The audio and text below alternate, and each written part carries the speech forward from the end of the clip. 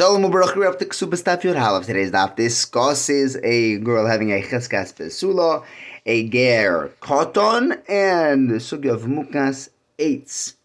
We begin with a new mishnah that tells us that a giyaris, a captured woman, a shifcha, who were free, they got out of captivity, they were megayeres, they were freed from captivity, from slavery.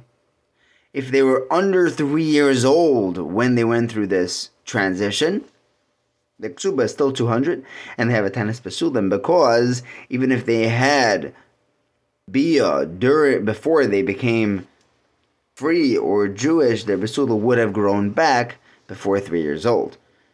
Funa says in the Gemara that a ger koton is toivled, goes to the mikvah al das bezdin. What's the chiddush? The chiddush is that even though he's a koton, it's a schus for him to become a yid, and we can be zochen adam shaloi befanav even when he's not there, even though he's still a koton. We can give him the schus of being a Jew by sending him to the mikvah before he's a gadol. We learn in a mishnah that you're only allowed to be zoiche to a person shaloi befanav. You're not allowed to be chayiv, do something bad to a person without his presence, his permission. So what's the chiddush? Of course, you should be able to toivel a ger koton. The Gemara answers that I might think that a guy would prefer to be in that state of hefker, without a Torah, without a construct his life as a yid. So maybe it's not purely a schus for him. Kamash Malon, that's only for a gadol who already tasted the flavor of Isser, but for a koton who hadn't, for him it's purely a schus to become a yid. That's why you'd be allowed to toivel him. It's zochen shotim shlei b'fanav. Schus.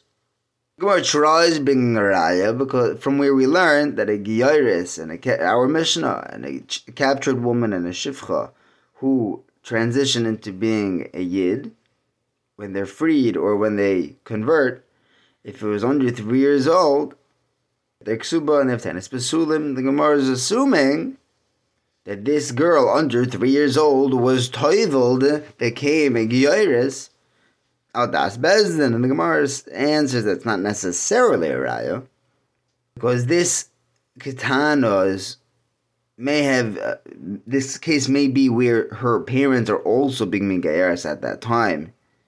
Since it was a whole family trip, she wants to do what her father's doing, but without that, maybe it wouldn't be considered a schus. Rabbi Yosef adds regarding this ger koton that when he grows up, he's allowed to make imacha. He's allowed to throw off the geras that was done to him when he was a koton. And Abaye asks, we learn in our mishnah, one of the 3 women was a giyaris, under 3 years old, and she gets a ksuba of 200. So she gets masayim. And if she could just drop her marriage once she becomes a gedayla, she could just drop her gerus, then she could just walk off with her ksuba and continue living life as a guy. The Gemara says that we only give her ksuba once she becomes a gedayla. No, so when she's 20, 30, 40 years old, she could always say, hey, I don't want to be a gerus anymore, and she's going to walk away with a 200 money, the 2 money ksuba. The Gemara answers that she has a moment after she becomes a gedayla. As soon as she turns 12, now's her chance to renounce her gerus, but after that she cannot. Rabbi also asks on this premise, we learn that there are certain naris who get a knas. Someone who lives with a mamzeres, on a nesina, on a kutis, on giyaris, with a shvuya, a shifcha that was freed. Then, if any of these people were freed or megayeres before they were 3 years old, they get a knas. But now, if you're going to tell me that they could just drop their gerus once they become a gedayla, we're going to give her this knas of 50 kesef, if she's manes. Why is big manes her getting a knas? The pasuk says, "Velusi eli isha."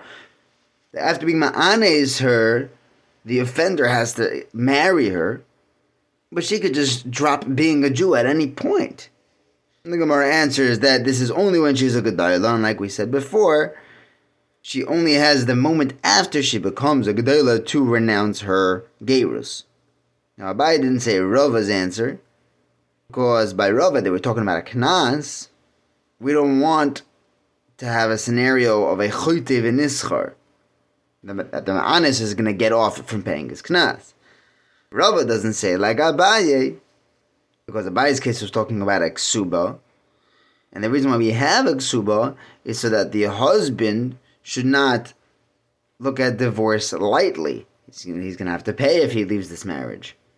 Now we have a new Mishnah that tells us if a Gadol slept with a Katana, or a Katan with a Gedola, or a Mukas Eitz, a woman who, because of some accident, not with a person, but with a piece of wood or some sort of an object which took away her Besulim, Ksuba is still 200 according to Reb Meir, but the Chachamim said that a Mukas Eitz only gets one moneh for her Ksuba.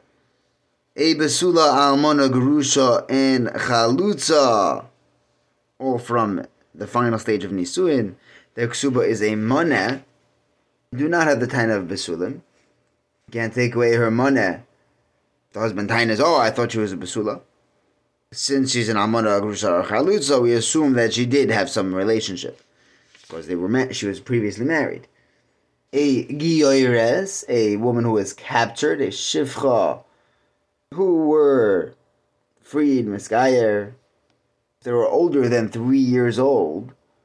The Ksuba is a moneh, and they do not have the tennis Besulim. We assume before she was Megayer, or while she was captured, or as a Shifcha, she did have Bia. Now in the Gemara of Yehuda Amarav tells us that a Katan who is together with a Gedola makes her into a Mukas Eitz.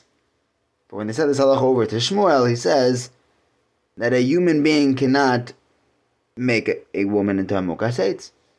Some learn this, they frame this conversation differently.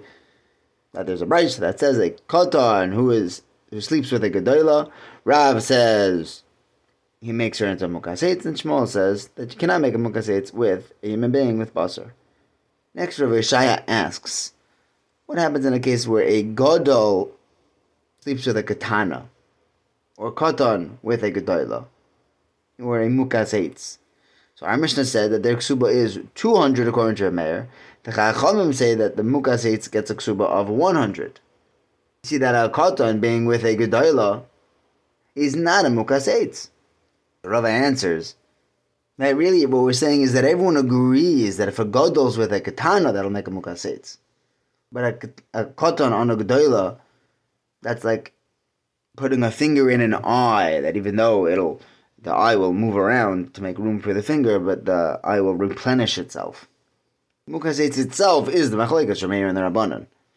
Rami Bar Chama learns differently. He says that the Machlekes is where this guy is marrying this woman knowing that she's a Mukas Eitz and writes the Ksuba for a moneh. Rameir just considers her a boigeres, and therefore she gets a 200 moneh Ksuba, and the Rabbanan say she's more like a Ba'ula. But really everyone would agree that if he had no idea that she was a Mukas Eitz, that it would be a Mekach Tois, and she wouldn't even get a moneh. Now why would Rameir consider her to be a boigeres? A boigeres is starting after 6 months after she becomes a Gedola, the Besula starts deteriorating. Shouldn't he compare her more to a woman who is boil? Nival. Gemara says that when it comes to Be'ula, that was a man-made Besula removal. But over here, by a boigeres, it's a natural. There's no Maisa B'yedei Adam involved. Why don't the Rabbanon consider her a boigeres? Because a boigeres has no Maisa at all. But here with the Katana, there is a Maisa. But really, everyone would agree, if he didn't know that she was a Mukas Eitz, that she would not get anything in a Ksuba. Rabbi Nachman asks, she says, I'm a Mukas Eitz. And he claims that no, someone actually was boil you. Both Rabbi Gamaliel and Rabbi Eliezer say that we believe her, and she will get her Ksuba. You see that a Mukas Eitz does get a Ksuba. Rava explains that whether he knows that she's a Mukas Eitz or not, Rav Meir says she's going to get Mosayim.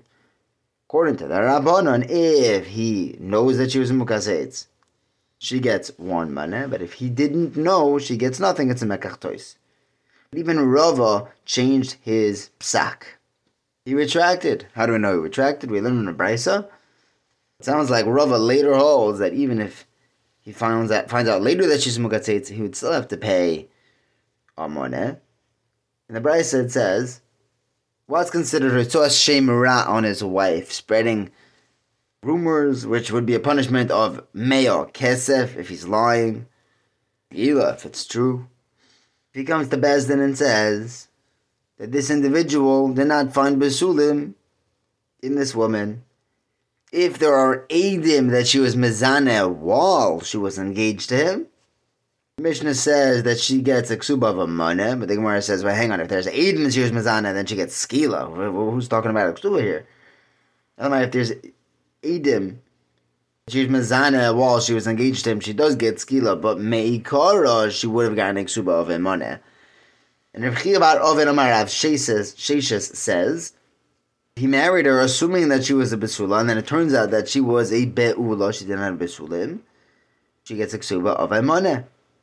And over there, Rabbi Nachman asks, if someone marries a woman and doesn't find besulim, she tainas that she was ma'anes after they became engaged, and it's this guy's bad luck. It's the chosin's bad luck that it happened to happen to her once they were engaged. But he says, no, this lack of besulim was already from before we were engaged, and it's a megach toz. Chiya bar Oven answered, hey, is it possible that Rav Amram and all the Gedolei Hador are sitting and listening to Rav Sheshes? He's asking, what's the Mekach Tois here? She doesn't get 200, she should get 100. And they have nothing to say on the matter. Rava, and this is why we brought in this whole sugya, Rava says that this is a very good kasha. It sounds like it's a full Mekach Tois. Teretz is a little bit more problematic. What we could say is as follows. If there are edim that testify that she was mezana while she was engaged to him, then she gets skila. But if he discovers that she's a Mukas Eitz, she does get a ksuba of a maneh even though they were already married. Mashma that he didn't know before they were engaged. And Rava here is still being mechayev a maneh. For we quoted Rava saying that the Rabbanan hold that if he didn't know beforehand, it's a mekach tois, he doesn't owe her a penny. Elamai, this is a raya that Rava actually changed his psak. Now he holds that if he finds out later that she's taka Mukas Eitz, he still has to pay her a maneh. Thank you for learning with me. Have a wonderful day.